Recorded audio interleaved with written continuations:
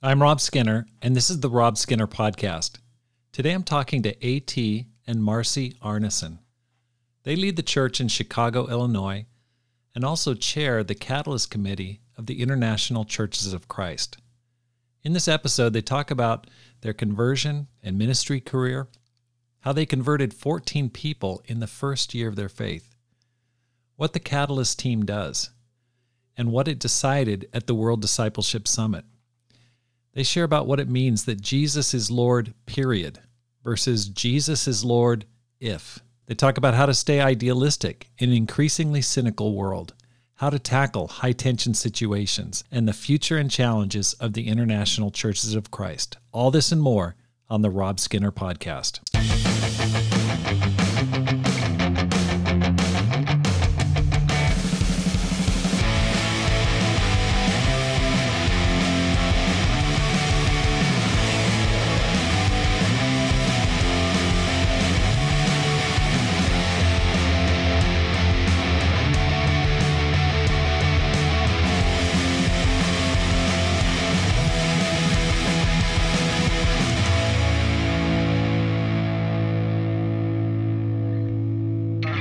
Welcome back to the Rob Skinner Podcast. My goal is to inspire you to live a no-regrets life, make this life count, and multiply disciples, leaders, and churches. You can support the Rob Skinner Podcast at patreon.com/Rob Skinner. That's patreon.com/Rob Skinner. Thanks for listening, and make this life count. I'm here with AT and Marci Arneson. Hey, you guys, welcome to the program. Hey, Rob. Good morning. Rob. It's great to be here with you. Yeah, thank you so much for having us. It's great to be here. I know it. You know, AT, we got a chance to meet in Eau Claire, Wisconsin, a couple years ago at the Look Up Conference. I think that was the first time we met, but it was awesome to meet you. You spoke, you just delivered a powerful opening lesson. Thank you so much for that. Yeah, I especially, I love that conference. That's right here in the Midwest, of course, but I love the afterward, the fellowship. I don't know if you remember, we had a cheese connoisseur present all the different cheeses of Wisconsin. We went from the most kind of least bitter cheeses to the most, I don't even know what they were, but it was, I remember that very distinctly. I know. The funny thing about it is I'd never, ever heard of cheese curds prior to that trip. I didn't even know they existed. And then I ate more cheese curds in a single trip than ever. I think I'm all set. That's right. I didn't realize that was a regional thing. So, but it's great to have you on the program. And I've heard so many great things about you guys. I know that you're super involved in helping the kingdom to grow through church governance. You've led the Chicago church for a long time, and thank you for making the time. Let's start by just asking you this question: how'd you guys become Christians? Well, that's a question. We don't want it to take up the whole podcast, Rob, but we love our story. And I think all of us as disciples love sharing our testimony because we see the kind of the miraculous details of how God set us up for life. But, Marci and I were married already at the time that we were reached out to. We knew when we were 15 years old, we wanted to get married. We can talk about that a little bit later, but we found ourselves as a young married couple, almost a year into our marriage, and we had a young daughter, and we were living in Milwaukee, Wisconsin, having moved there from Iowa. I was going to graduate school. Marci was an elementary school teacher, and we were just walking in a mall one night, and unbeknownst to us, a Bible talk was going to meet that night. But they didn't actually have anybody coming, no guests were coming. And so the Bible talk just decided, hey, let's go to the mall and share our faith. Yeah. And Marci and I, we had our young daughter, Jessica, and she was, pretty energetic, but she was having a hard time settling down that night. So we just pushed her in a stroller to ease her to sleep. And it was right there. And I've shared this so many times, but I always share it's under the red hue of the Radio Shack lights that God intervened in our lives. Well, this is the first time I've ever heard it, so thank you for sharing this. No, that time in our lives was so amazing. And I remember when we got married thinking, gosh, if we just prayed, that would be a really good spiritual, marriage. I had no idea what a spiritual marriage looked like at that point, but I'm like, maybe if we pray together, that would be, Yeah. So I remember when we actually, for whatever reason, I wrote a prayer out to God, asking him to help us become disciples. And I actually never knew what that word disciple meant. So it blew me away when I found that letter maybe a month after we were baptized into Christ. And I saw that I wrote that to God. And I don't even know how that came in my head, because I remember being asked, what a disciple of Jesus is? And I'm like, well, not really. And so God just, is amazing how he answers even the prayers that we don't understand sometimes. And so you wrote the word disciple? I did. Prayer? That's crazy. I did. And right before we got married, Rob, she wrote this prayer before we became Christians. That's right. She wrote this prayer, God, help us to be your disciples. And neither of us ever had used that word that we knew of. Not right. No, I thought a disciple was, just the 12 apostles or something. Right. Exactly. Yeah. So anyway, I just, we were so encouraged to find people who really wanted to follow the word of God and live that way. And I started studying the Bible first. And I remember AT had to go to work, and I was home with Jess, and he said, hey, we just met these people. We don't really know them, so don't go hang out with them until I get home. Well, bless her heart, she calls me and she's like, hey, you want to come over for lunch? And I'm like, sure, I'll be there. So I went and had lunch with her, I was like, what happened to plan A? These crazy people. We had no idea. That's right. And so I came back. He's like, what'd you do today? I'm like, oh, I went and had lunch with that woman we met. He's like, what? But, I survived, and she's amazing. And a little bit later, AT as well started to get to know the Christians, and we both just were blown away by seeing the life of the Christians. And we just had no idea it even existed, people that loved God this way. Yeah. So, yeah. While Paul and Marion Betts were reaching out to us, Rob, in the mall there under the Radio Shack lights, in the middle of the conversation, Marci actually said out loud, she goes, you guys are a godsend. Wow.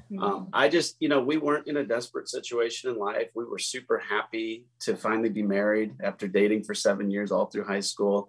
We loved having our daughter. It wasn't like this, oh my gosh, God rescued us out of the fires of life at that moment.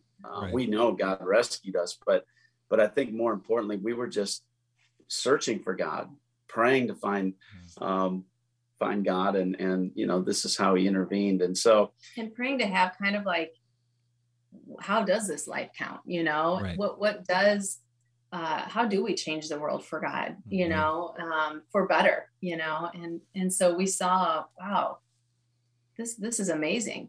Yeah. I remember asking him, like, are we going to do this? Like, we're going to change all this stuff in our lives. Like, we're going to stop getting drunk. We're going to, I'm never going to cuss it, just, I'm going to, things that were just like part of my I wasn't getting drunk every day at that point, but that's good. but these things that exactly. were just, like having to really look like this is going to be a change in my life. Yeah. If I make Jesus the Lord of my life. And what year was this? What year did you guys get met? 1992. Yeah, we were 22 and 23-year-old. So we were just young. We had no idea about the ministry or anything like that. And we that first year we helped about 14 people become disciples. We were just so excited. We were like, this is how you change the world. We literally reached out to anybody and everybody we could. Oh my God, 14 people. Oh, we just sang the Bible, just AT and I. And then I think at some point someone said, would you guys be interested in doing like an internship? I mean, at the church? I'm like, I don't know what that means. It sounds good, So we weren't, it was, and it's funny because I don't know how people look through the lens of our history.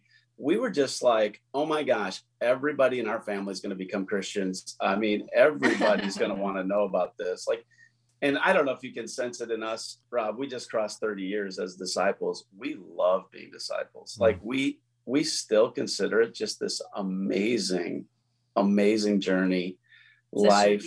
We feel adventure. Blessed by God. And, maybe we'll share later, there's a lot of ups and downs in this journey, but we still look at this story we're telling you just in awe. Yeah.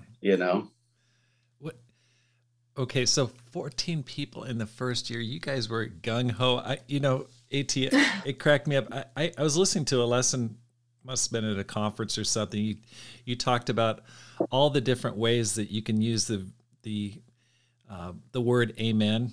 And, I remember that.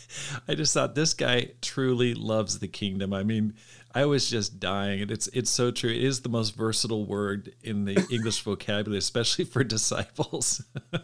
But anyway, your love for the kingdom definitely comes to the surface, and I love that about you. Just I feel a kindred spirit. I go, I love the kingdom. I love what it's been about and what it stands for, and so.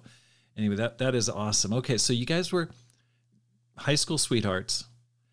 Okay, now you guys were both athletes. I remember talking about this with you, AT. You wrestled in high school. I did. Okay, so tell us a little bit about your background there in sports. Well, I think Marci and I were both very active, and I grew up wrestling. She grew up running, cross country and track for her, and. We just got into wrestling. I wanted to be an NFL football player, but when you're just a little bit under 5'8" and weigh about 150 pounds, that's not going to work out for you. But wrestling was kind of a perfect sport for me because, I was kind of built for it. And it was kind of this individual thing, but me and my two brothers, my parents would take us every weekend and we just travel around in the kids tournaments and really fell in love with the sport. And, it provided just so much context for life. And I look back on it now and I'm just like, what an amazing kind of character development, sport. What an amazing, it's a little bit of a grinding sport, so I can be a bit of a grinder in life, but I do it kind of with this sense of joy because it's not as hard as cutting weight and, right. Stepping up, man. I like the individual nature of wrestling because it kind of takes away excuses and you step out there in front of a crowd of people. It's just you and this other guy. You're kind of vulnerable in that moment and it's all on the line. And it creates in you this sense of, well, if this guy can defeat me, hold me on my back against my will, I guess he deserves to get his hand raised. You know what I mean? Exactly. It's kind of but I watch wrestling every day, Rob. I keep up with high school wrestling. I watch world level wrestling. I literally keep up. I'm a season ticket holder to the University of Iowa Hawkeye wrestling team. Oh my gosh! Now. With Dan Gable, he was the coach there, right? He used to be the coach there. Yeah, Tom Brands is now the coach there. But my brother is a graduate of the University of Iowa, so I go up there for the home meets, and we go to Carver Hawkeye and watch the wrestling meets there during the wrestling season. Because that's really the kind of the epicenter of wrestling is University of Iowa. Dan Gable, won the Olympics in 72. I mean, I think right. Only one loss. I read his biography. I was like, this guy is just tough.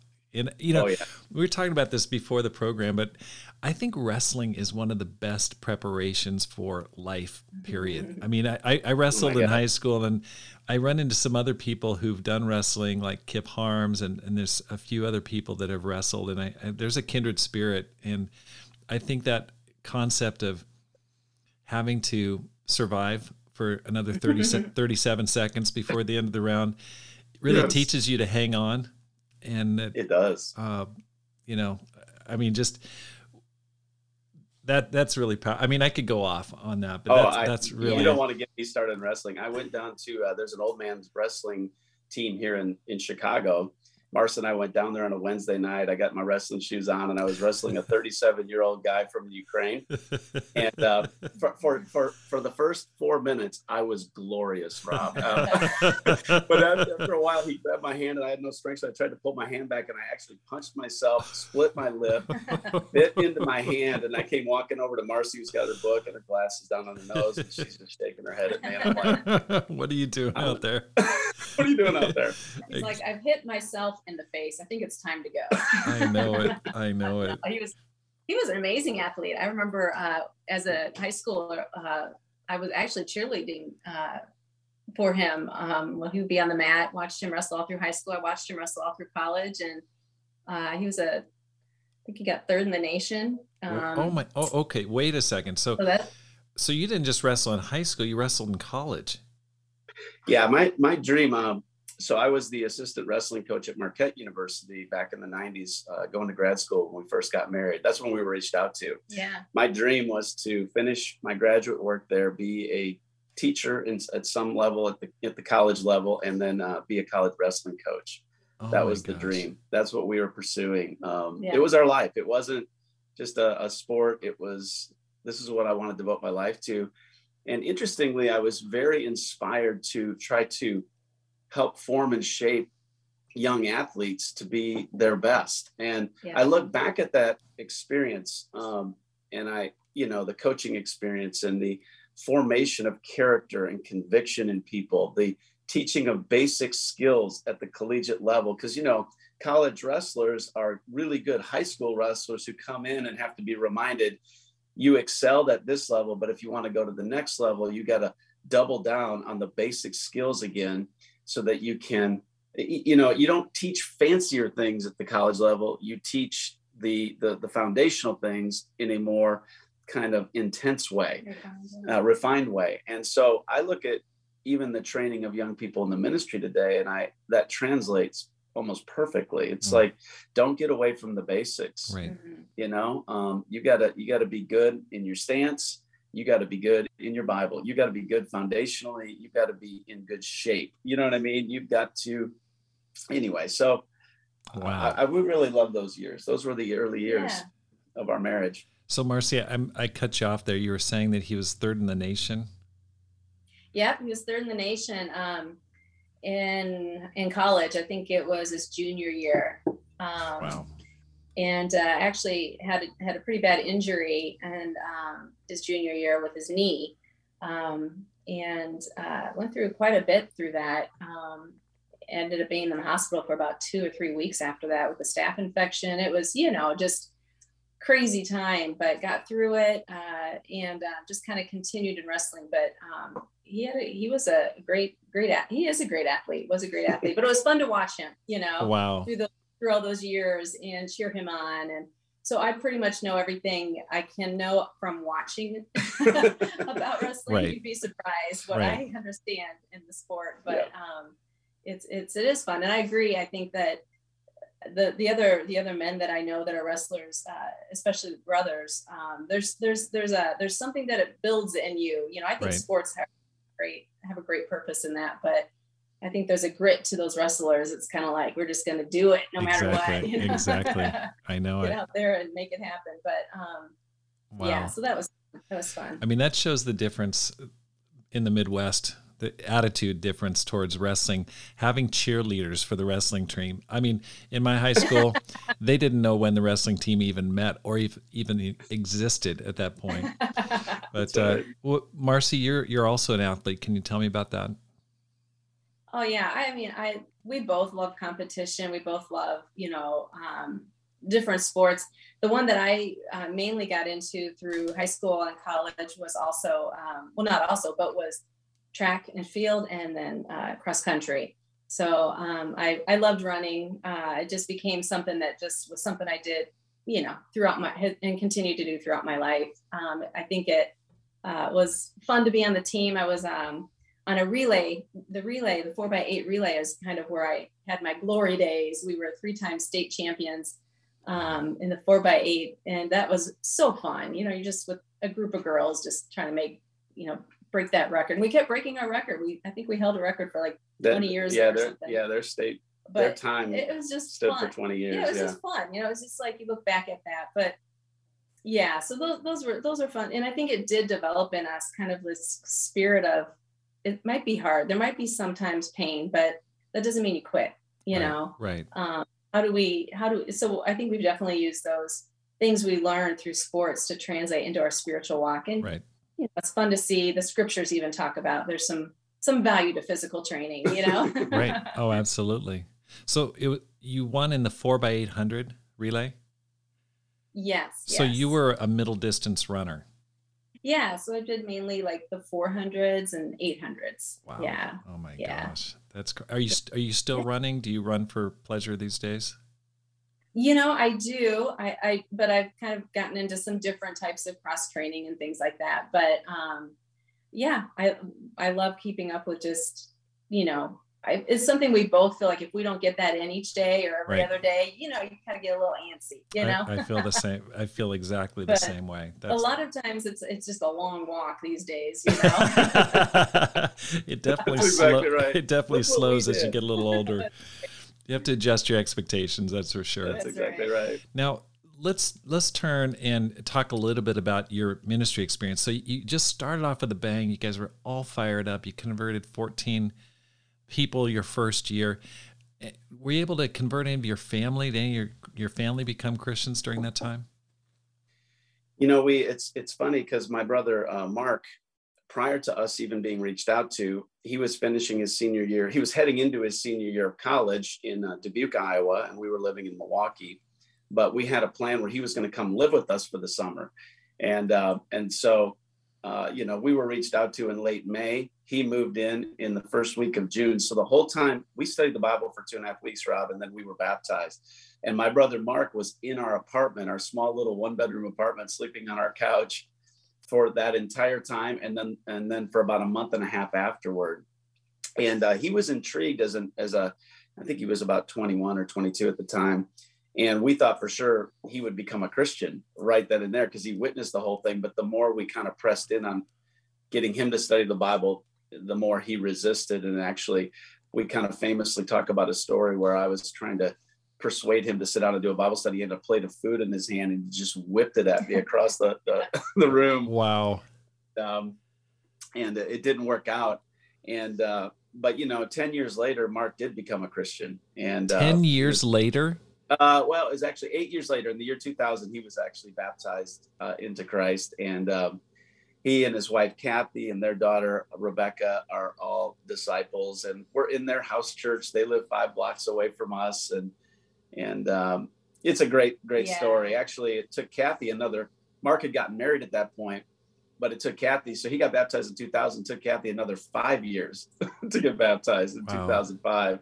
So it's just a long journey sometimes. And we just never stopped reaching out and loving them. And we love and respect them so much. And they've got a great family, and it's good to be close to them. Wow. And then you converted AT's mom when we became Christians. Oh my gosh, she was so upset with us. Oh yeah. I bet she was. Because she's like, what are you doing? And I think she thought we were part of some type of, I don't even know, some church that was off the rails. And Right. and she, and then let alone when we told her we were considering going into the full-time ministry, she just thought AT and I were making the worst decision. She begged AT, don't do this. But as well in 1999, Julie became a disciple. So about 8 years after we were baptized, she actually became a Christian. And one of the things I remember her saying to AT was, she's like, you are so passionate and you believe so much what you talk about. I have to look into what you're talking about, even though I don't really want to. And she became a disciple, bless her heart. Yeah, she's an amazing woman, was an amazing, faithful disciple. She passed away, but just passed away, such a faithful woman of God. And we think about her to this day, she spurs us on even in our faith, Yeah, that was an amazing story, Rob. We didn't know it. She died at 59 years old. She was young. She was baptized in 99. Then my brother Mark was baptized in 2000. And then, of course, Kathy came around in 2005. But my mom was diagnosed with ovarian cancer in 2004. So after 5 years, being a disciple, but she just took it in stride. She was one of the most joyful, inspiring women. I shared about her in my sermon to close out the World Discipleship Summit, because I just took so much inspiration. The week before she died, we gathered around her on Mother's Day. She died on May 17th, but on Mother's Day that year, we were all around her. She had oxygen in, her body was gone. We knew it was just days. And she looked around and she's just like, I just did not think dying would be this much fun. And wow. We live with this sense of that was her spirit as she breathed her last, and she didn't want to die. She didn't want to die young, but she was just so triumphant from begging us not to become Christians to that moment, that thought in that final moment of her life. The journey is just an incredible statement about the power of God to redeem, Amen. Any advice you'd give to those who are trying to reach their family? Well, it's actually amazing, Rob. I mean, I have 7 siblings. I'm one of 8. Gosh. My mom and father. My father has passed away. My mom is.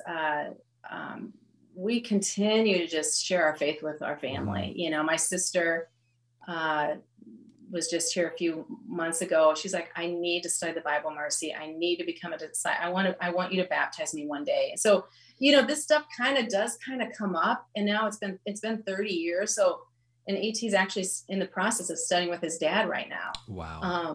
And That's so great. He's been meeting for the past 5 weeks, every morning, every Saturday. week. Every Saturday morning, we're studying the Bible with my dad and his wife. And, you know, they're both 76, but it's, you know, we've been on this journey for 30 years, and here we are 30 years later. And my dad and his wife, Mary, in their mid to late 70s we just have the most amazing time. My 2 brothers and I, every Saturday morning, we study the Bible, and they're just very open. And I think the advice I would give is let God's timing be God's timing.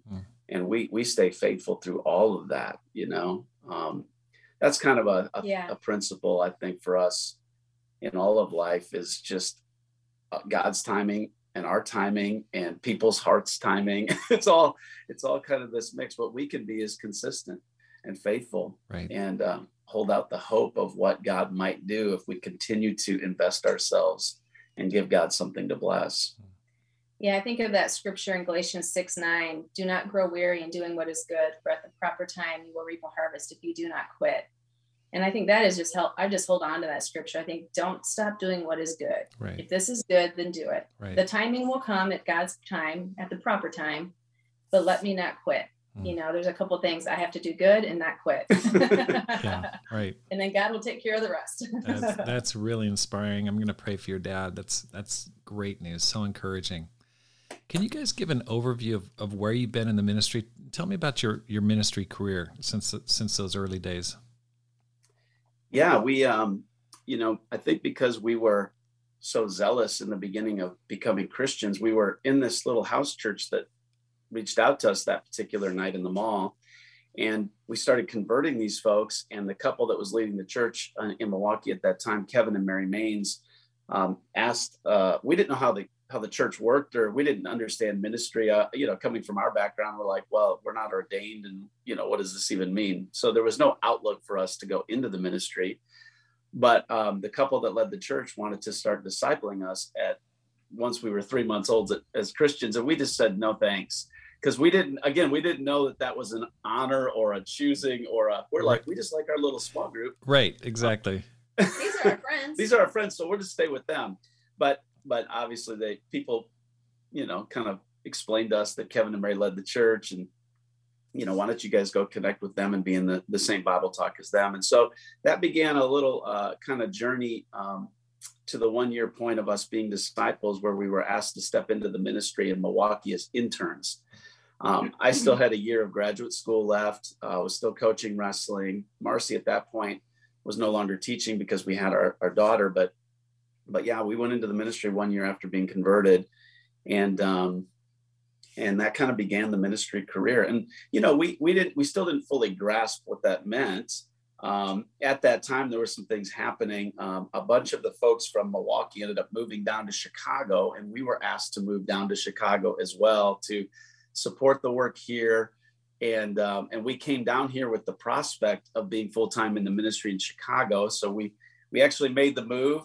Then the finances didn't quite work out. And so we're sitting in this new place. Marci's pregnant with our second child. I've got a year left of grad school. And it turns out there wasn't a ministry position for us. And we're like, well, don't tell our family about this. Right. It was one of those weird moments where you're kind of going on faith, and you're you know, you're thinking there's a plan, and it turns out a little bit different. So we sat in a kind of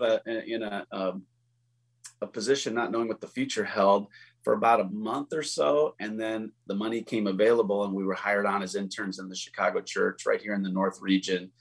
And we've really served here in the North region of Chicago for about, I guess, 29 years or something like that. Yeah. We've been in the Chicago church serving for about 29 years in every conceivable role you can imagine. I mean, contribution counter to, You've been in Chicago for 29 years straight.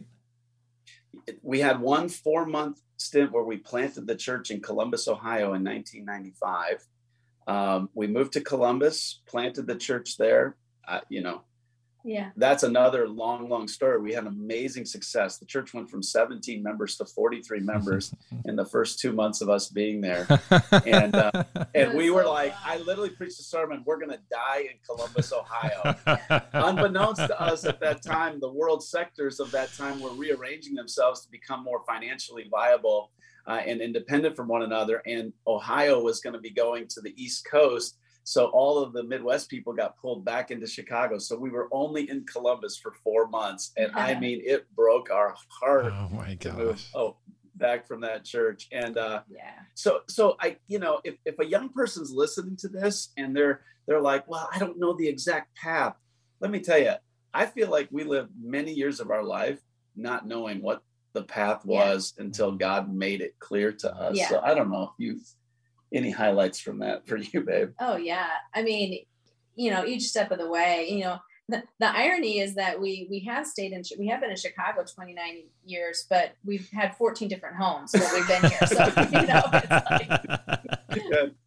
like, stability wasn't you're going to be over there. Now you're going to be over there, so but we love Chicago. It's definitely become our home, and our kids were raised here. And, I think being in the ministry has just been what an honor and a blessing, really. The fact that we got to be a part of coming into the Chicago area, helping with the North region. We've been, been able to serve in campus ministry. We've been able to serve just overseeing, a region. We've been able to serve overseeing now where God has us just with overseeing the church, which is, a privilege, and we just love the people we work with. And, even each time we've been asked to do something, I remember when we were asked to go lead the Columbus church, a sister, Kelly Sandin, she said, hey, how would you guys feel about going to plant the church in Columbus, Ohio?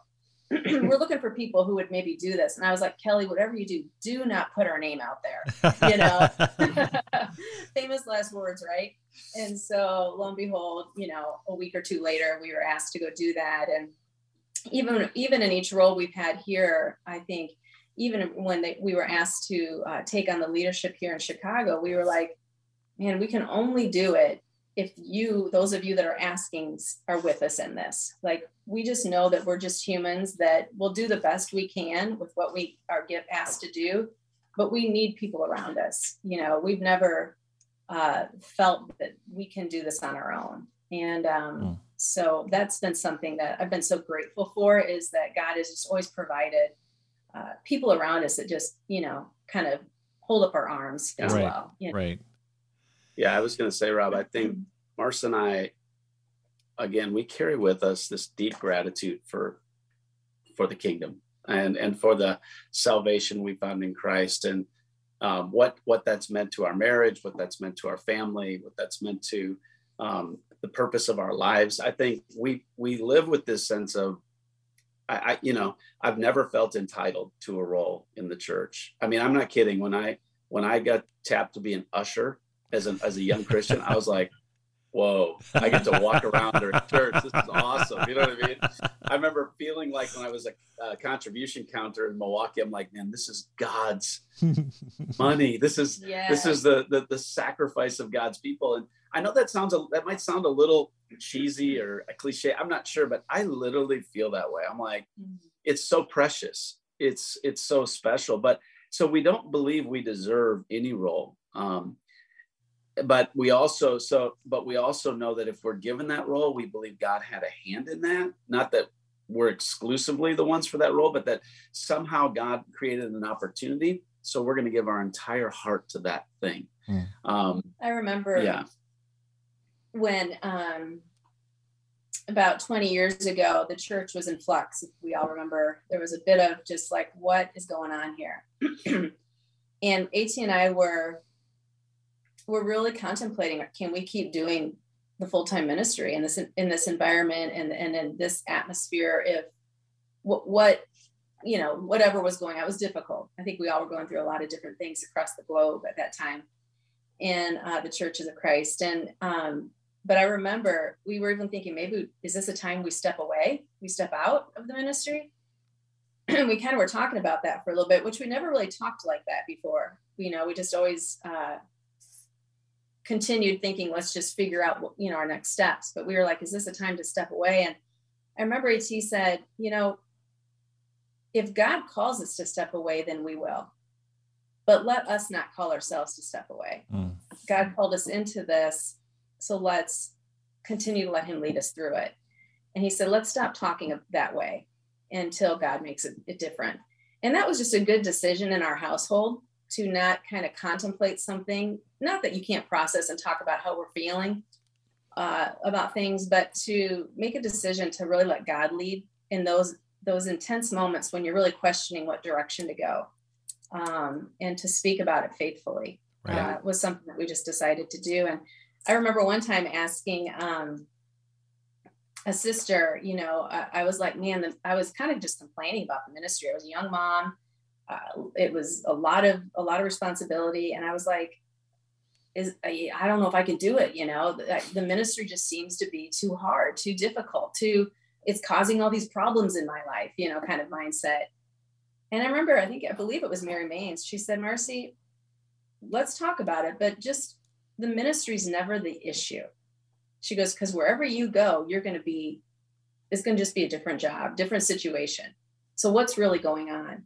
And that was really helpful to me as well, to not everybody is gifted to be in the full-time ministry. I think we all are gifted, if we're called by God, to serve in ministry. You don't have to be paid full-time to do that, of course. But I remember changing my mindset from the ministry was the problem. And that really helped me to look at what's going on inside of me and not try to blame something, if that makes sense. Exactly.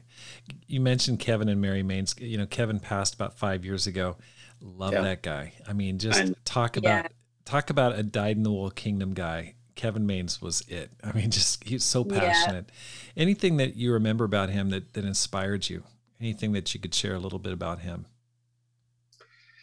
I'll tell you what, Kevin, when I go think about the kind of the wrestling, the basics of wrestling was what you put into the college athlete. I think Kevin was just devoted to the basic, simple faith of, man, love God, walk with God, love your family, and share your faith and preach the word. I mean, Kevin was just, he was always kind of true to the basic tenets of the faith. And I feel like he kept it very simple.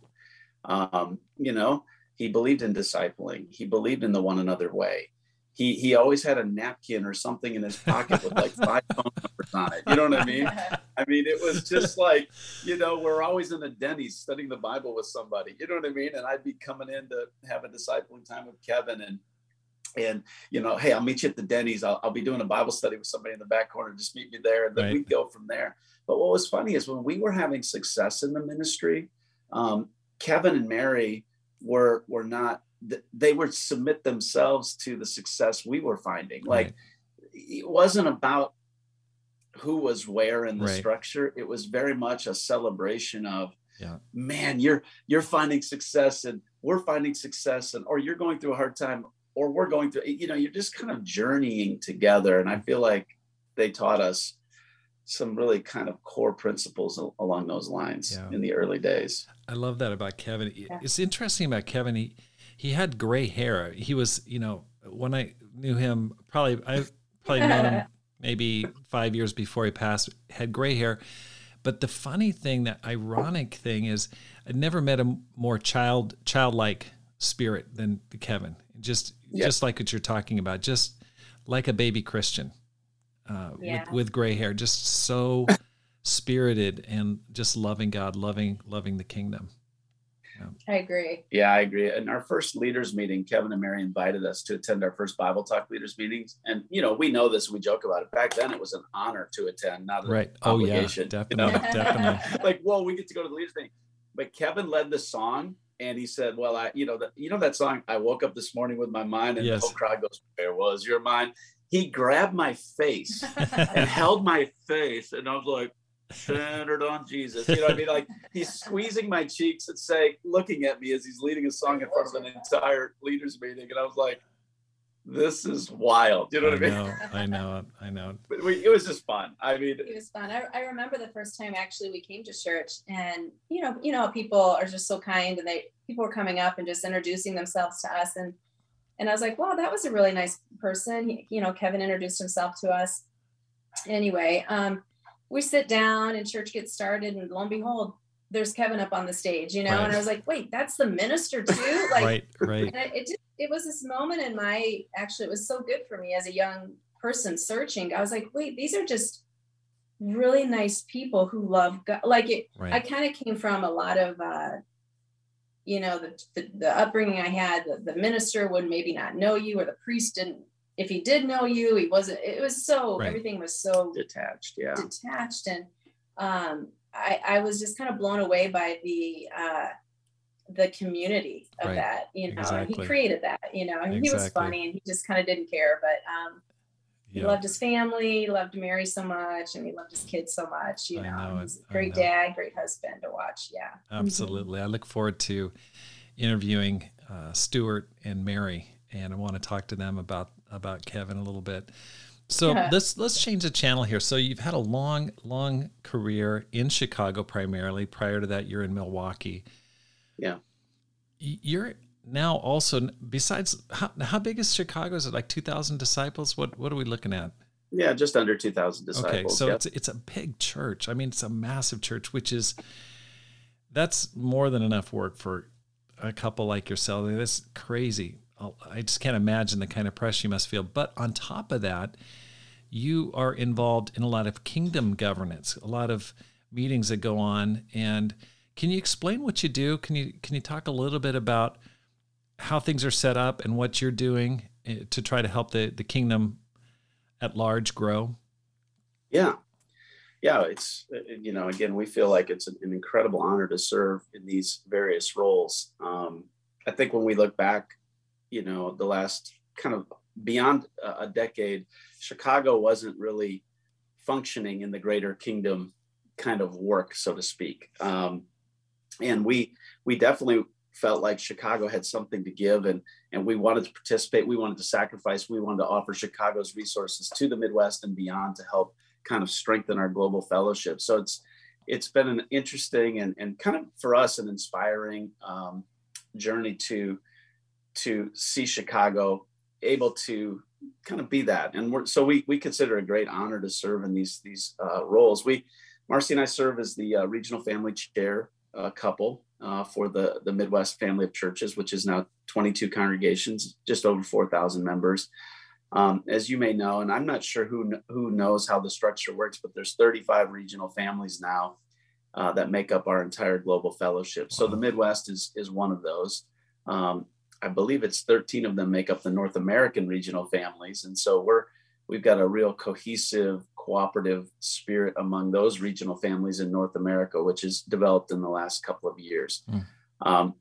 Marci served for many years in the women's service team, just advancing women's ministry all across the world with these amazing sisters, watching her do the work, watching the sisters put their hands to the work of unifying the sisters' hearts around the world. I mean, it's a very, very powerful thing. And maybe you could speak to that. And then both of us serve on the Catalyst team, which is probably the enigma of all parts of our structure. What is the Catalyst team? And the Catalyst team was a development coming out of 2018. A vote of the delegates to form a hub, if you will, of 14 people that represent the elders service team, the teacher service team, the women's service team, and the regional family chairs. And so there's a representation of all of those groups that make up the 14 members of the global missions group. That's right. So we have these 14 folks that kind of look at all of the different aspects of ministry and represent that in this hub that is the Catalyst team that facilitates connectedness, unity, and vision in our global fellowship. I serve as the chairman for the last 4 years of the Catalyst team. It's a very high functioning group. It's a lot of work. I think originally we thought, hey, it'll be about a tithe of your time. Turns out that it's not a tithe of your time. But again, all of our journey, we're like, hey, I thought it was going to be like this. And it turns out to be something else. But I think our fellowship in the last 4 or 5 years in particular, Rob, has needed to kind of redevote ourselves to cooperate, what it means to be unified, to have a cooperative spirit. And now coming out of the World Discipleship Summit, how to go forward unified with a vision for really the Great Commission and to continue to build our fellowship globally. So that the role of the Catalyst team and the regional family chairs, these are really things happening in the background that keep our fellowship together in a very powerful way. And I could talk more to that. I don't know if you had a thought on the women's. Well, on the women's side, yeah. I mean, it's been many years that I've been able to also work with the women's service team, which is about 10 to about 15 women from all over the globe, with the mindset of let's do whatever we can to be a service to the women, specifically in the full-time ministry. I think that a lot of times that's an area that we can miss, is ministering to the ministers, if you will. So we're trying to provide something like that. And it's just been an honor. I mean, the bottom line is this was built on so many young, amazing women, from the Tess Fontenot's, the Jeannie Shaws, the Kim Evans, the, Pat Gempels, the, Lynn Greens, you can go on and on, of the sisters that have just laid an amazing groundwork that we now get to continue to build on. Wow. And so it's really, really fun and an honor to be a part of it. Now, as the chairman of the Catalyst team, does that come with a private jet? I mean, are there any perks? I was like, whoa, no, it doesn't come with too many perks. It's actually, I think you have to, it's funny. I don't even know how to answer. It comes with no perks. It comes with a lot of responsibility and not a lot of resources. I think we're working very hard to, and I say that, and I understand the challenge of all of that. I say that, we believe in the greater cause of building God's kingdom. And so the reward is truly any glory that God gets. And I don't mean that in some cliche way, Rob, because I look at our fellowship globally and I just think, what a special, special thing. You can go anywhere in the world, and you know this. And if you say, hey, I'm your brother in Christ, I'm a disciple from Chicago, the way you're going to be received by that other brother from Africa or from Jakarta or wherever is so unique to our fellowship. Right. It's not a nice handshake or that's good. It's family. It's awesome. It really is. It's amazing, bro. Yeah. And so you're rewarded by the idea that you are strengthening those bonds, and you are laying a foundation upon which millions of people can come to know that, feel, and that faith, know? Okay. So I want to drill down a little bit on this. First of all, who's in the Catalyst committee? Can you give me a list of names? Who's working with you, the 14? Yep. So I serve as one of the 7 regional family chairs. And then I'm the chairman because the Catalyst team, once it was formed, voted me to be the chairman. That's how that was formed. So I've got to, off the top of my head here, just run through it. It's myself and Marci. Marci serves as one of the women from the women's service team. So Marci and Sarah from Argentina are the 2 women. The 2 elders are Walter Evans and Dan Liu. The 2 teachers are Valder Koha and Emmanuel Ima was just voted in from the African Teaching Corps. The 7 RFCs, some have actually stepped off because the term has ended, are Raphael Lua, Mike Fontenot, Mike Tolliver, Chris Ogbenaya, myself, and then we had Harlem Salim, and I'm missing Sebastian. Is he still? I'm sorry. Oh yeah, Sebastian Sarah. That's right. And then the last person, sorry, Doug Wenz, but Doug Wenz serves as the representative of the missions, global missions group. Wow. So Sorry, I didn't do that in a streamlined No, way. That's okay. Just, it's interesting. So you've got people literally from around the world, which is awesome because it's International Churches of Christ. I want to just talk about what goes on behind the scenes. Like what are your meetings composed of? What do you guys talk about? Like, can you talk a little bit about what was discussed I know you have meetings before the conference, but what goes on behind the curtain? What are you guys covering?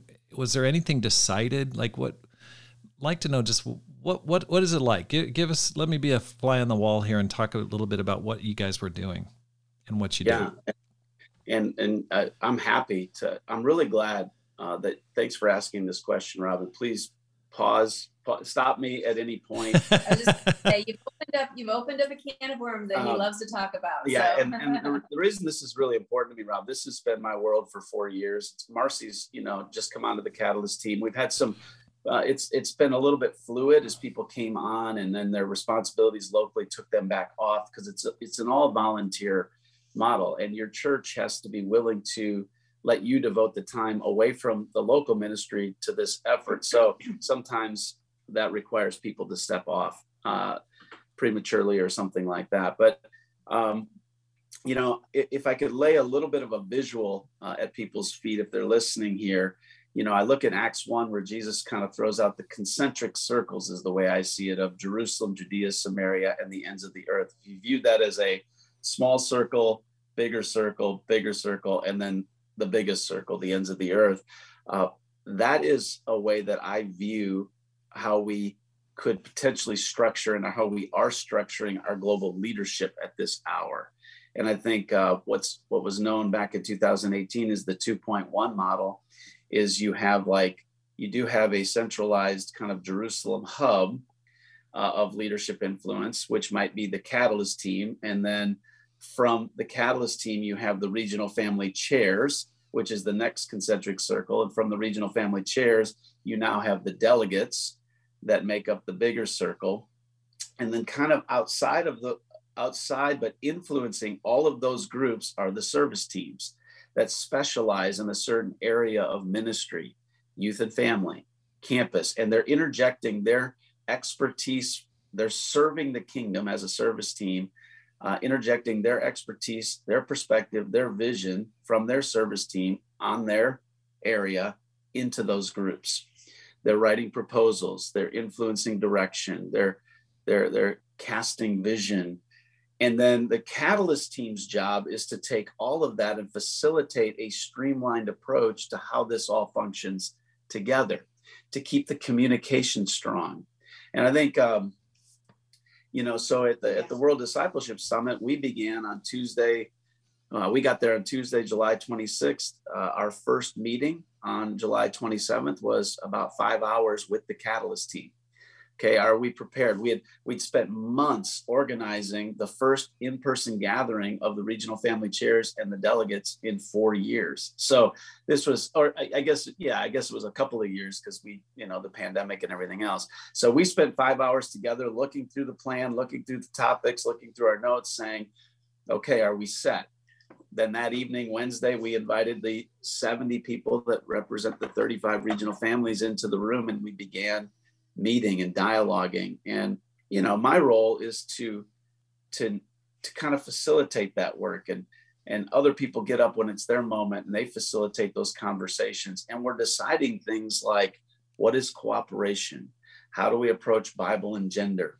We brought up the topic of dating outside of the kingdom, outside of the ICOC, and dating outside of the ICOC, and what is its relevance and impact on our global fellowship. And we didn't get to finish all of these topics, but we certainly got to get the sentiment of the regional family chairs on the impact of these topics. And so it was great. We talked a lot about, how do you influence our global fellowship through the writing of a proposal?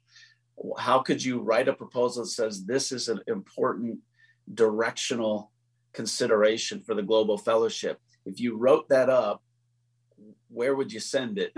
How would it be received? How would it be processed? one of the big kind of talking points was the reformation of what we would call an evangelist service team. In 2018, the evangelist service team was disbanded and the Catalyst team was formed.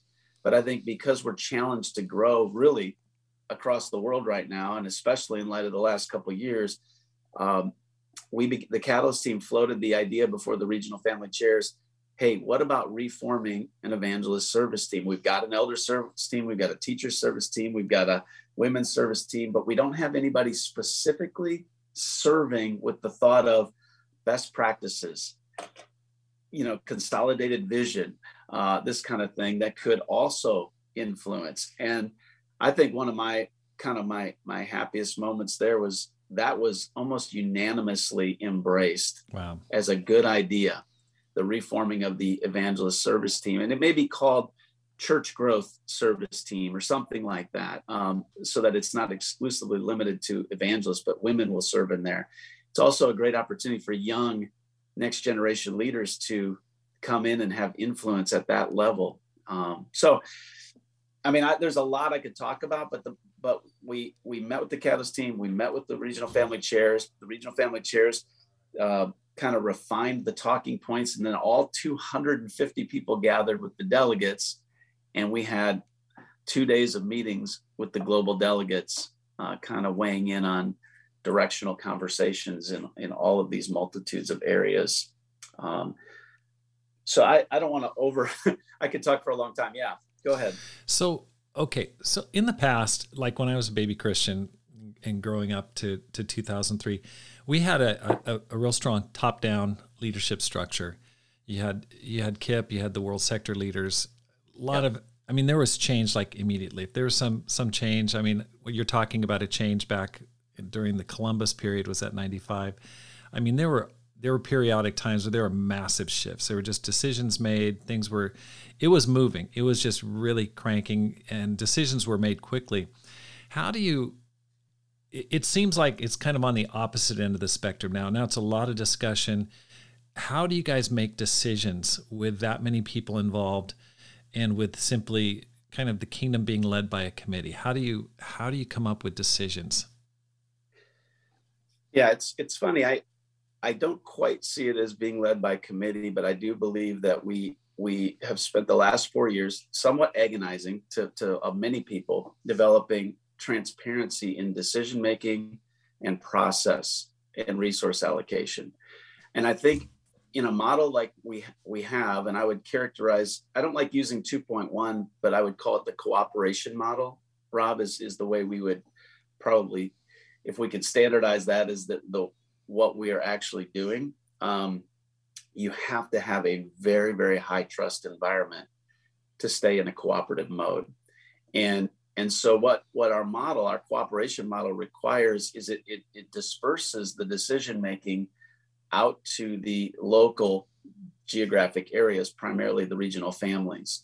And within those regional families, people are deciding to own their part of the wall. If we take an analogy from Nehemiah in the times of Ezra, and they're going to build their part of the wall, and in building their part of the wall, through this cooperative effort, we're learning from each other, we're sharing ideas with each other, and we're fortifying every part of the world. There's actually a plan in place where someone wakes up and considers every one of the countries on planet Earth in our model, and it's amazing. Wow. So it does take more decision making, but that's why you got to have really good process and really good transparency and super high trust. And I have to tell you, coming out of the World Discipleship Summit, having been in some role like this for the last 12 years of our lives, I've never seen us more poised in a healthy way to go forward in a cooperative spirit and kind of an empowered and inspired spirit to do this work. I literally walked out of the delegates meeting thinking, oh my gosh, this is coming together. That's exciting.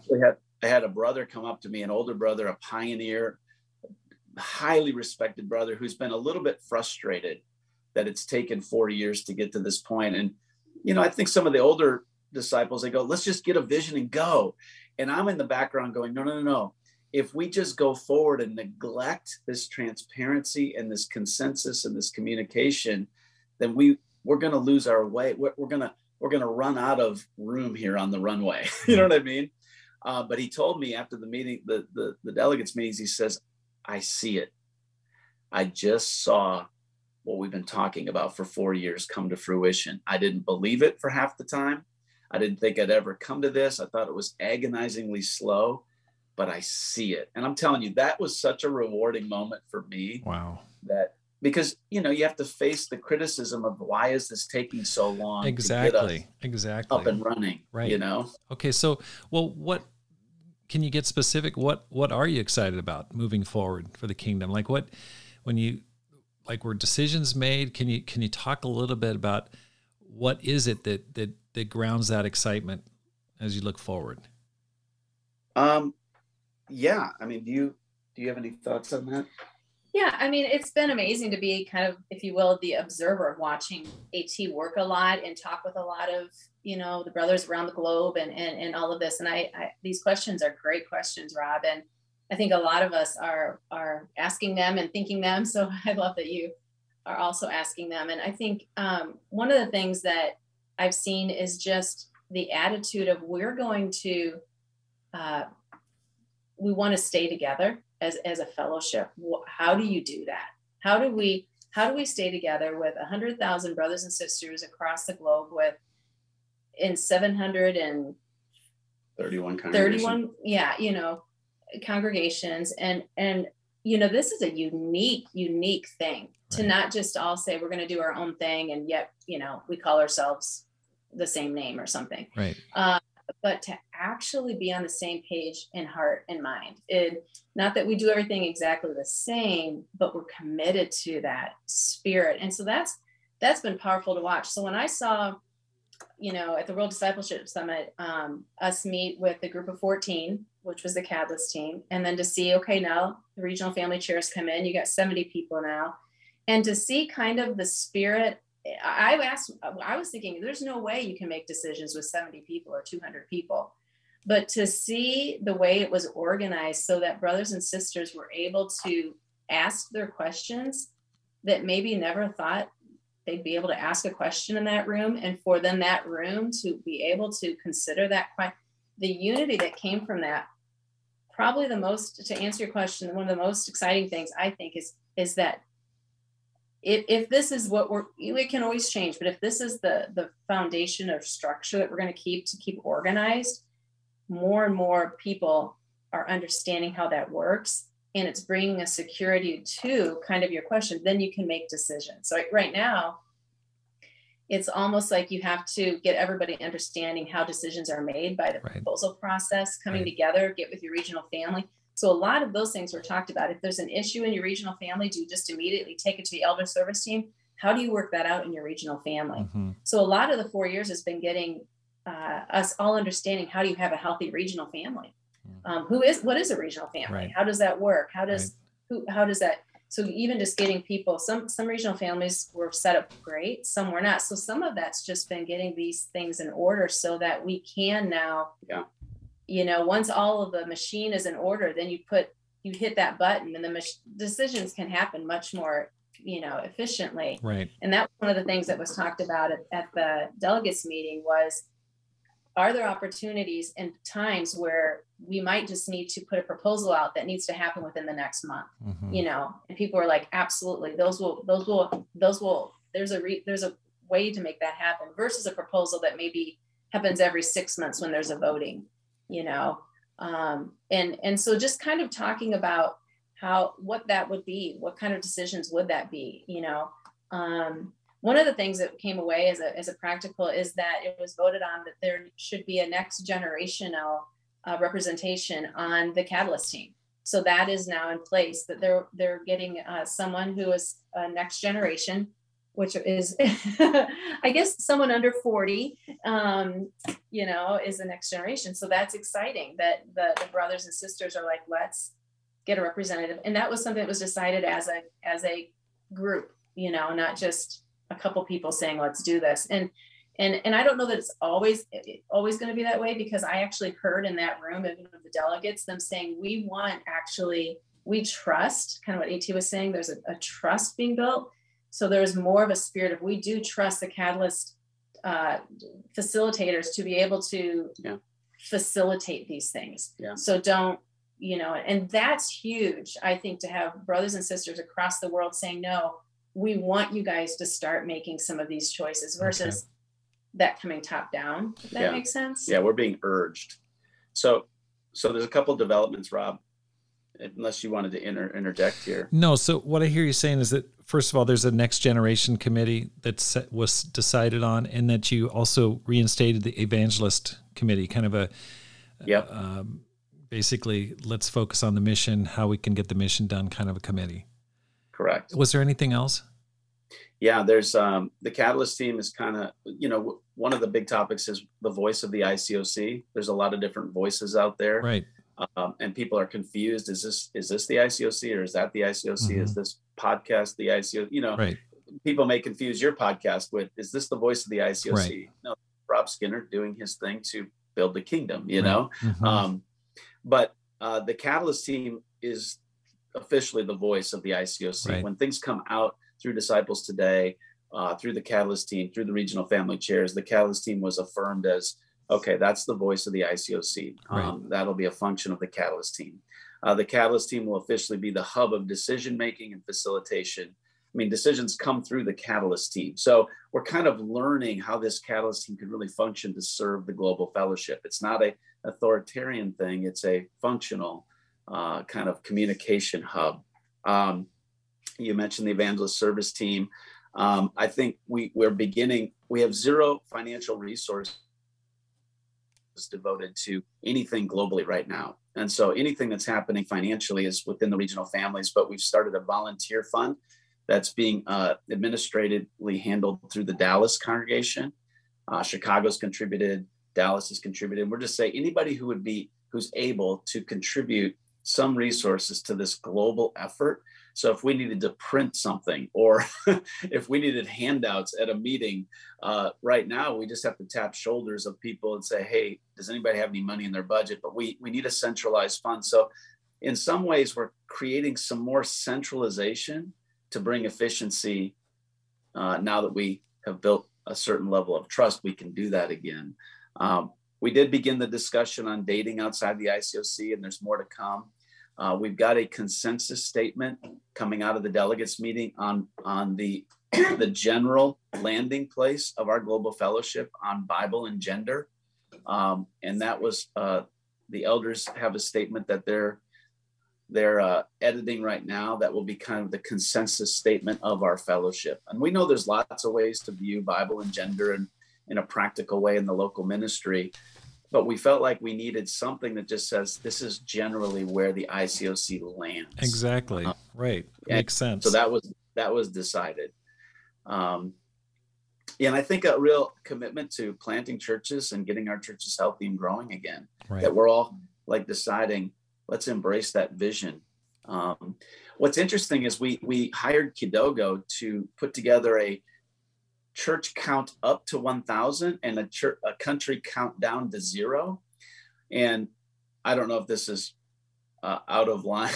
I don't know how people will hear this, but some of the reports I get back is people don't really care about those number thresholds. People don't seem to really, we've lost the inspiration of the number. And I think that's actually a good thing. Like people are like, why 1,000? Why are we shooting for 1,000? Why don't we just plant what we can and praise God for that versus this? Some people love the threshold number, that the emotional, let's get to 1,000. Sure. But the feedback I'm getting from younger people is, we don't really care about that number. We just want God's kingdom to keep growing and advancing. And we want the mission to go well and needs to be met. So that's an interesting. So we're trying things and then we're getting feedback and we're adjusting, Yeah. Okay. So let me just ask you more questions about that. Cause I love that goal. I love the 2000 plan, getting a church in every country by the year 2000 with a city of at least 100,000. I thrive on that. I think it did so much good. Just to get the kingdom energized, focused, and to channel all of our talents, no matter where we were, toward one purpose, which I think is absolutely the right way to go. So it excites me to hear you talk about that. When you think about getting to 1 million disciples, I love our family of churches. We're 100,000, but we are just like an inch deep and a mile wide. I mean, we're spread all over the kingdom with only 100,000 people. I go, we got to get a lot more people into the kingdom of God. Got any ideas? I mean, how can we get there? Like just off the top of your head, I know you didn't prepare for this, but something I pray about every day. How can we get to 1 million by 2050? That's my personal goal. It's not posted anywhere, but I'm like, when I'm 85, I want to see the kingdom at 1 million. You have any thoughts? Yeah, I mean, do you have a thought? Do you want to? No, go ahead. I think our fellowship is so special, and I think we have needed to kind of get, I don't know, I take warnings from like the Tower of Babel. I'm so grateful that we didn't build a tower. I think we flirted with building towers over the decades, versus being scattered. But when you say we're an inch deep and a mile wide, I think that's the result of a people willing to be scattered and a pioneering generation that were willing to make the sacrifices to spread us out. So we've got the right we've got the structure, if you will. And I don't mean to speak in secular language too much, because God has done all of this. Right. It's like the persecution with Stephen. Those disciples in Jerusalem scattered everywhere. And then Paul's missionary journeys were just going to where they landed and building churches. So I think we've got the right structure in place. If we can trust each other and not get sidelined by building our own tower on this issue or that issue, and we can kind of walk out of a global conference with a sense of we've got something to build on, if we can just lift God above the issues and believe that God will use us and put something out there, I think we can get to 1 million members. And I think there are people right now. I mean, how many people in the world right now are crying out, God, where are you? It's 1 billion. Oh, you know what I mean? Yeah, absolutely. And if we can reinvigorate this sense of mission and purpose and God's desire to save all people, you're sitting in that summit realizing, man, if just this family member were here, they would be moved by this. You know what I mean? Definitely. Definitely. Okay. So I feel very hopeful, because I think we've got in place the foundational workings. We've got to keep building that trust, keep cooperating. We need each other more than ever. So I hear this word coming up several times, trust. We've got to maintain trust and basically lay the organizational infrastructure that's based on relationships and trusting relationships. Yeah. You feel like that's the key to getting to 1 million? I think it is, because then I think people walk in amongst us and they see a peculiarity. Am I saying that right? Yeah. That's a tongue twister. They'll see the uniqueness of our fellowship. That just happened this past Sunday. A man walked in for the first time, 50-year-old guy, and he's like, I've never seen anything like this in my life. We're so familiar with it and we know our nuances that I think sometimes we get bogged down in our problems, and we focus there instead of rising above and letting God this is going to be a God thing despite our problems. But I think we need a lot of inspiration right now, Rob. I think we spent a lot of the last couple of years focusing on challenges, focusing on problems, but I think we need inspiration. We need to inspire each other. So challenges, problems, on the flip side, what concerns you the most going forward? Where do you feel like, the dangers are? Where are the rocks that we could wreck this ship on? What do you see as what we need to avoid? Yeah, AT and I were thinking about this. I don't know that this is the one thing, but one thing that came to my mind was that we don't when AT was talking about the basics of wrestling, like you never let go of a good stance. You never let go of the proper, just the takedown. Like there's just certain things you have to continue to do. And I thought the one thing, if we continue to do what we know is right and good, staying in the Word, letting God's Word guide us, being people of prayer, being people led by the Spirit. When we planted the church in Columbus, Ohio, miracles happened that were just amazing. People that became Christians that were you just saw the hand of God at work. Yeah. But we just had to continue sharing our faith, confessing our sin. Just, what concerns me is if we start saying no, but then there's something more, not needing those things any longer. Right. Let's go with the culture. The culture seems to want to go in this direction. Right. So let's go ahead and adapt to that and become relevant based on the culture versus allowing God's word to be our foundation. And then, of course, be relevant, do whatever we need to do to reach those that need to be reached and keep those saved that are saved, but not at the expense of letting go of the basics. Right. So that's something that kind of, made me think that could be a concern if we decide there's another way. God's got another way. He just doesn't, whenever there's this novel concept, something new's out there we haven't found yet, it starts to concern me a little bit. Yeah. Yeah.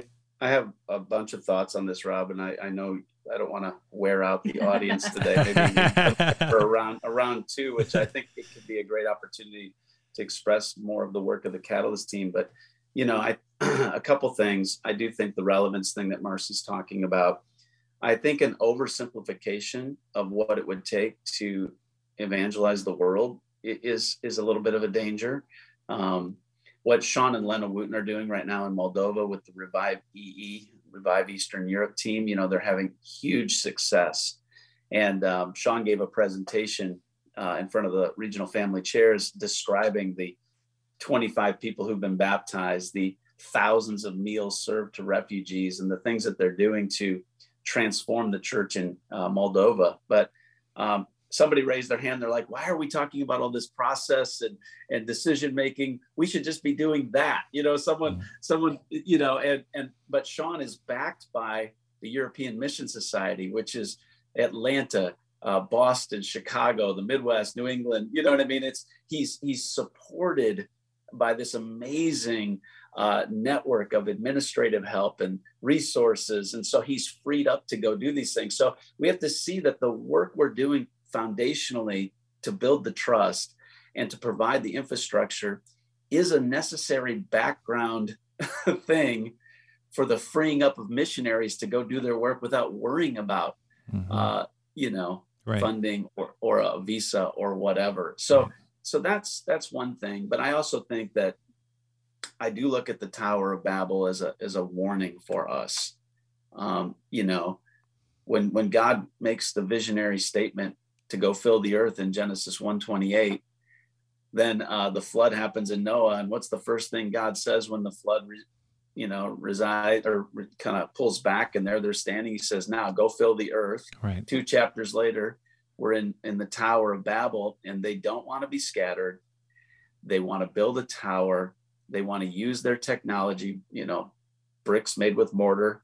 They said to themselves, not to God. They're not, they're not inquiring. And so they wanted to build something that was more of a measurable thing to their work. They wanted the work to be reflected in something they could measure and see and touch and point at. And then, of course, you get the promise to Abram 1 chapter later. I think there's a warning in there for us. We've got to be willing to be scattered. We've got to talk to God about it.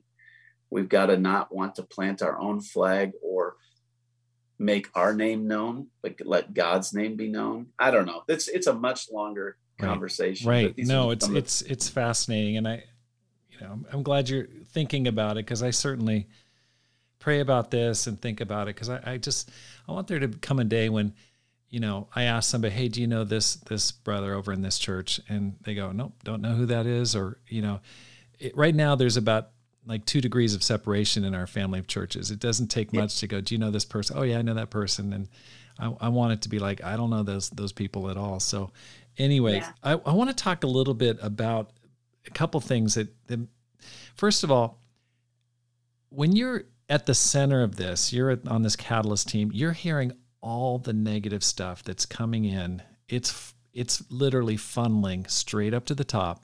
Every problem, every challenge, every divisive issue, every fight among church leaders, or, argument or contention or whatever, as part of an organization.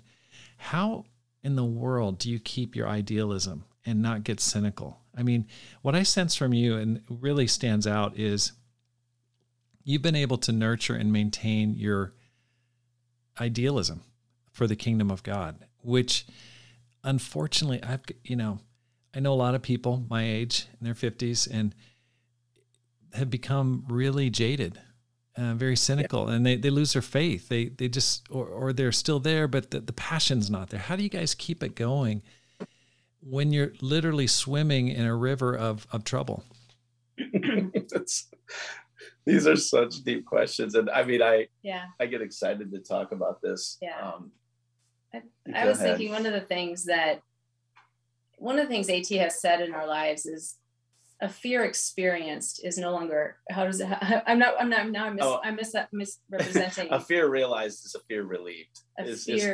Realized is a fear relieved. Yeah. And the concept, the thing that you're afraid of, the thing that oh no, this is going to happen. When it happens, you're like, oh, well, we got through that. Okay. I guess that wasn't so bad, and we've had a lot of those fears realized in our life, AT being diagnosed with cancer at 35, me dealing with debilitating migraines, which praise God, he's healing me in many ways. And, our son, a year and a half ago, being shot by a stray bullet in the city of Chicago. Oh my gosh. Surviving it. Praise God, he's doing great. Our daughter going through her own spiritual journey, and just our amazing children. You just love your children so much, and yet, just being with, your own family as they go through difficult times can be a lot. So when you have a perspective that just says, what really matters, what really matters now, I feel like what matters is, wow, what a privilege that we get to walk alongside people going through things and help point them to God. So my perspective is a gratitude. Like when I realized he was alive and that now I get to help be in his recovery, that just changed my whole perspective, even about ministry. Like what a blessing to be in basically a recovery ministry with the people that we get to touch around the world, or within our neighborhoods or whatever. It's not about, oh, this is a problem. Don't get me wrong. We've had those moments where we're like, oh, geez, this again. Or, oh, I thought we were going in this direction. Okay, I guess we got to go in this, this is worse than we thought, but to really see, wow, God's giving us tools, the ability to be with somebody in a difficult time and be with one another, even in difficult ministry times. So it keeps us from being like, can you believe it? Right. To, wow, okay. What's God going to do here? Yeah. Anytime you have a mess is just an opportunity for God to do something great. It is, Rob. We sincerely believe that. I mean, I think when Marci said what really matters, it doesn't mean that I minimize when a church is struggling or a complaint comes to the Catalyst team. There are times where I'm like, I'm kind of notorious for like, what is going on here? But I think ultimately we take the challenges we've been through in life, and we've seen God work so powerfully through those things that we know he'll work that same way through other things. If we just give God the opportunity, we've got to sit not in a rigid place, not in a negative place, but we've got to reassure the hope that we have in accordance with that measure of faith. And so when your kids go through things or your son is shot, when I hear about a ministry challenge, I'm like, compared to that moment, this is fine. We'll get through this. Right. And we live with that optimism. People kind of make fun of Marci and I, like, you guys are just naively optimistic. That's not how we feel. We're groundedly optimistic. Right. I think the statement that keeps getting refined in our life is Jesus is Lord, period, not Jesus is Lord if, or and, or so that. And that statement has been refined in us down to the core essence of who we are. But again, I'm not minimizing the problems that come our way when it comes to ministry. They're significant. They need to be addressed. But I'm always like, but together and with God, we will find a way through this. Oh, I love your attitude. I just love it. It's very inspiring and very encouraging.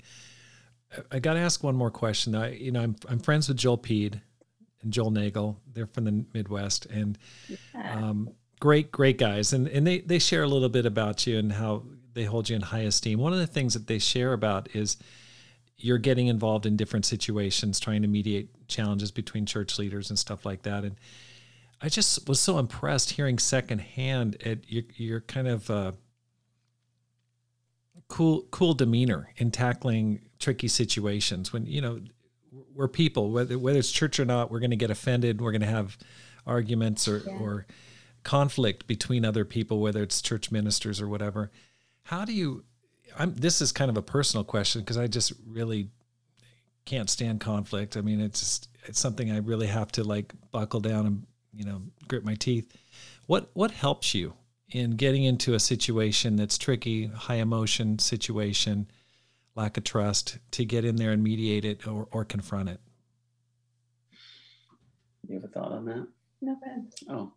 Oh, yeah, I think, Marci and I we're big time processors together.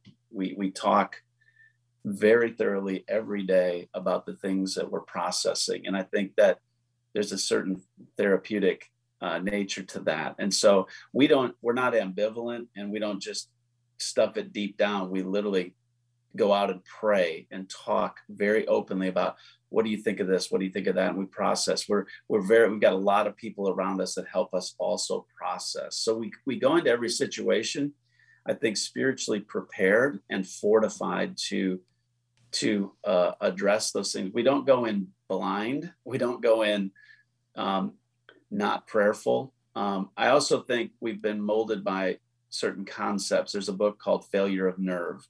The concept of self-differentiation as a leader. Anytime there's a conflict, that conflict is being fortified by anxiety. And so, the idea of this book, Failure of Nerve, is that you need a leader to come in, a non-anxious presence to come in and diffuse the anxiety of the situation and become solution-oriented in a faithful way. And so I look at Jesus writing in the sand in John 8 with the adulterous woman. I look at Jesus going out and getting his time with God. I'm like, he's constantly diffusing anxiety. Right. You know what I mean? Right. John 5:17, my Father is always at his work and I too am working. So I walk into every situation being guided by the principle that God is working here. And when I see God work, I get involved in that work myself. So I'm looking for the ways that God is working, walking into a situation. Wow. I don't know if that sparks a thought. Yeah. Yeah, I think for me too, I do not like conflict either. I remember years ago, just, I'd be up all night, like, oh, I said that to that person, right. They mad at me. Right. And exactly. It would riddle me, with anxiety or just, but, like AT said, I think the more you realize I'm not the center of this issue, like God used me, right. He is at work. He's gone before us, and I get to be a conduit for which I can help hopefully bring peace. Yeah, that's awesome. I think with that though, we have to be willing to say the hard things, but not because I feel hard, this hard, or this strong point of view, but because it truly is from God, and I will honor him with right. what I say and what I don't say. And I think if God puts things on our hearts to say, there's a right way to say it. That's something I've learned from AT. He's got his undergrad in rhetorical studies and his master's in communication. So, okay, there we go. That helps. I've got to learn, like, okay, there's a better timing of how I could have said that. Okay, say that in a different way, that all matters because we're humans, and we are affected by how we speak and what we say and when we say things. Right. And so, I think Jesus saying, I will say what my Father wants me to say and how my Father wants me to say it. That's awesome. Those are good ways to think about. Whatever I'm going to do, let me do it. Not only what he wants me to do, but how he wants me to do it. Right. And that takes experience. It takes doing it wrong and then apologizing, and it takes just being open. And I'm always amazed too. There are times where AT will just say things out loud in a group, and I'm like, you just said that out loud. Well, I'm glad you did say that out loud, but right. I don't think I could have the courage to say that out loud.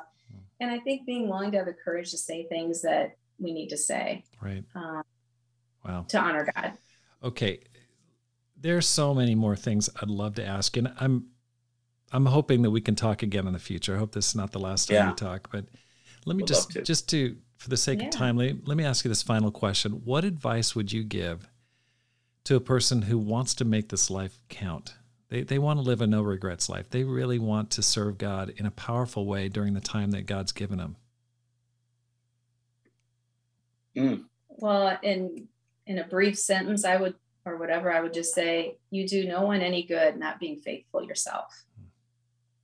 So for me, I do no one any good not taking care of myself with God first. And I think God has done so much to help each one of us be faithful. Let's not lose sight of that. Let's continue to be the best we each can be, and then that God he'll shine. Yeah, what I would say, Rob, is, and this is a great question, I think what I say to young people is we have a certain capacity within us to function in life. And I think, call it an emotional capacity to handle certain aspects of our journey in life. God wants to expand that. And with God, there really is, the sky's the limit. And so I think I'm always telling my kids, it's like, let's find that line where we start to get nervous and are a little bit afraid, and then let's step over it by faith and see what kind of expansion takes place in our life as a result. It's funny, when Marshall Mead called me, and I knew he was calling me to ask me to do something at the World Discipleship Summit. And I was on a prayer walk, and I said, God, I'm going to say yes to whatever Marshall wants me to do. Just don't let it be the Sunday sermon to close out the conference. I said, please, God, because I'm done on Wednesday. I'm planning to go home. Right. I will have been there for a week and a half. And Marshall calls and he's like, hey, the committee voted. We want you to do the Sunday sermon. And I just go, thank you. It's an honor to serve. But what I met my own line of, because I thought to myself, there's a line of comfortability that I want to stay within. Right. But I concluded, no, God, you're calling me to step over that line and to serve the kingdom. And then the result of that is a ton of work, but a ton of spiritual reward that comes from just pouring yourself out in something you never would have chosen to do. Wow. And that's why we're on the podcast with you today. Let's see what happens. That's right. That's right. Let's get with our brother Rob. And we planted the church in Columbus. Marci said, do not pick us. It's one of the most treasured memories of our lives. You know what I mean? Exactly. Yeah. Exactly. So my advice is step over the line of comfortability. Right. If God conclude that if it's God calling you, then I'm going all in on it and see what happens. Right. It's so funny you bring that up, because I've been thinking a lot about that recently. There are things that create anxiety or fear in me when I think about doing them. And yet 9 times out of 10, those are the very things God's calling me to do that produce the most good fruit or the most transformation personally or help people the most. And it's weird how those very things that we resist in our flesh are exactly the direction God's calling us. So it's been so inspiring to talk to you both. Thank you for all your work. It's very confidence building to know that a couple like you is helping to facilitate and direct the affairs of the kingdom. I really respect you guys both, and we'll be praying for you. And, I don't know how you do it, leading a large church and trying to help out the church worldwide, but I'll be praying for you, and anything I can do on this part of the world, definitely want to help you. So thanks for your time. Thanks, Rob. Thanks, Rob. Been wonderful. Super grateful. Yeah, really grateful. Thank you so much for joining the Rob Skinner podcast. If you're enjoying this podcast, please hit the subscribe button and let your friends know about it and how to find it. Because my goal is to inspire you to make this life count, live a no regrets life, and multiply disciples, leaders, and churches. Have a great day and make this life count.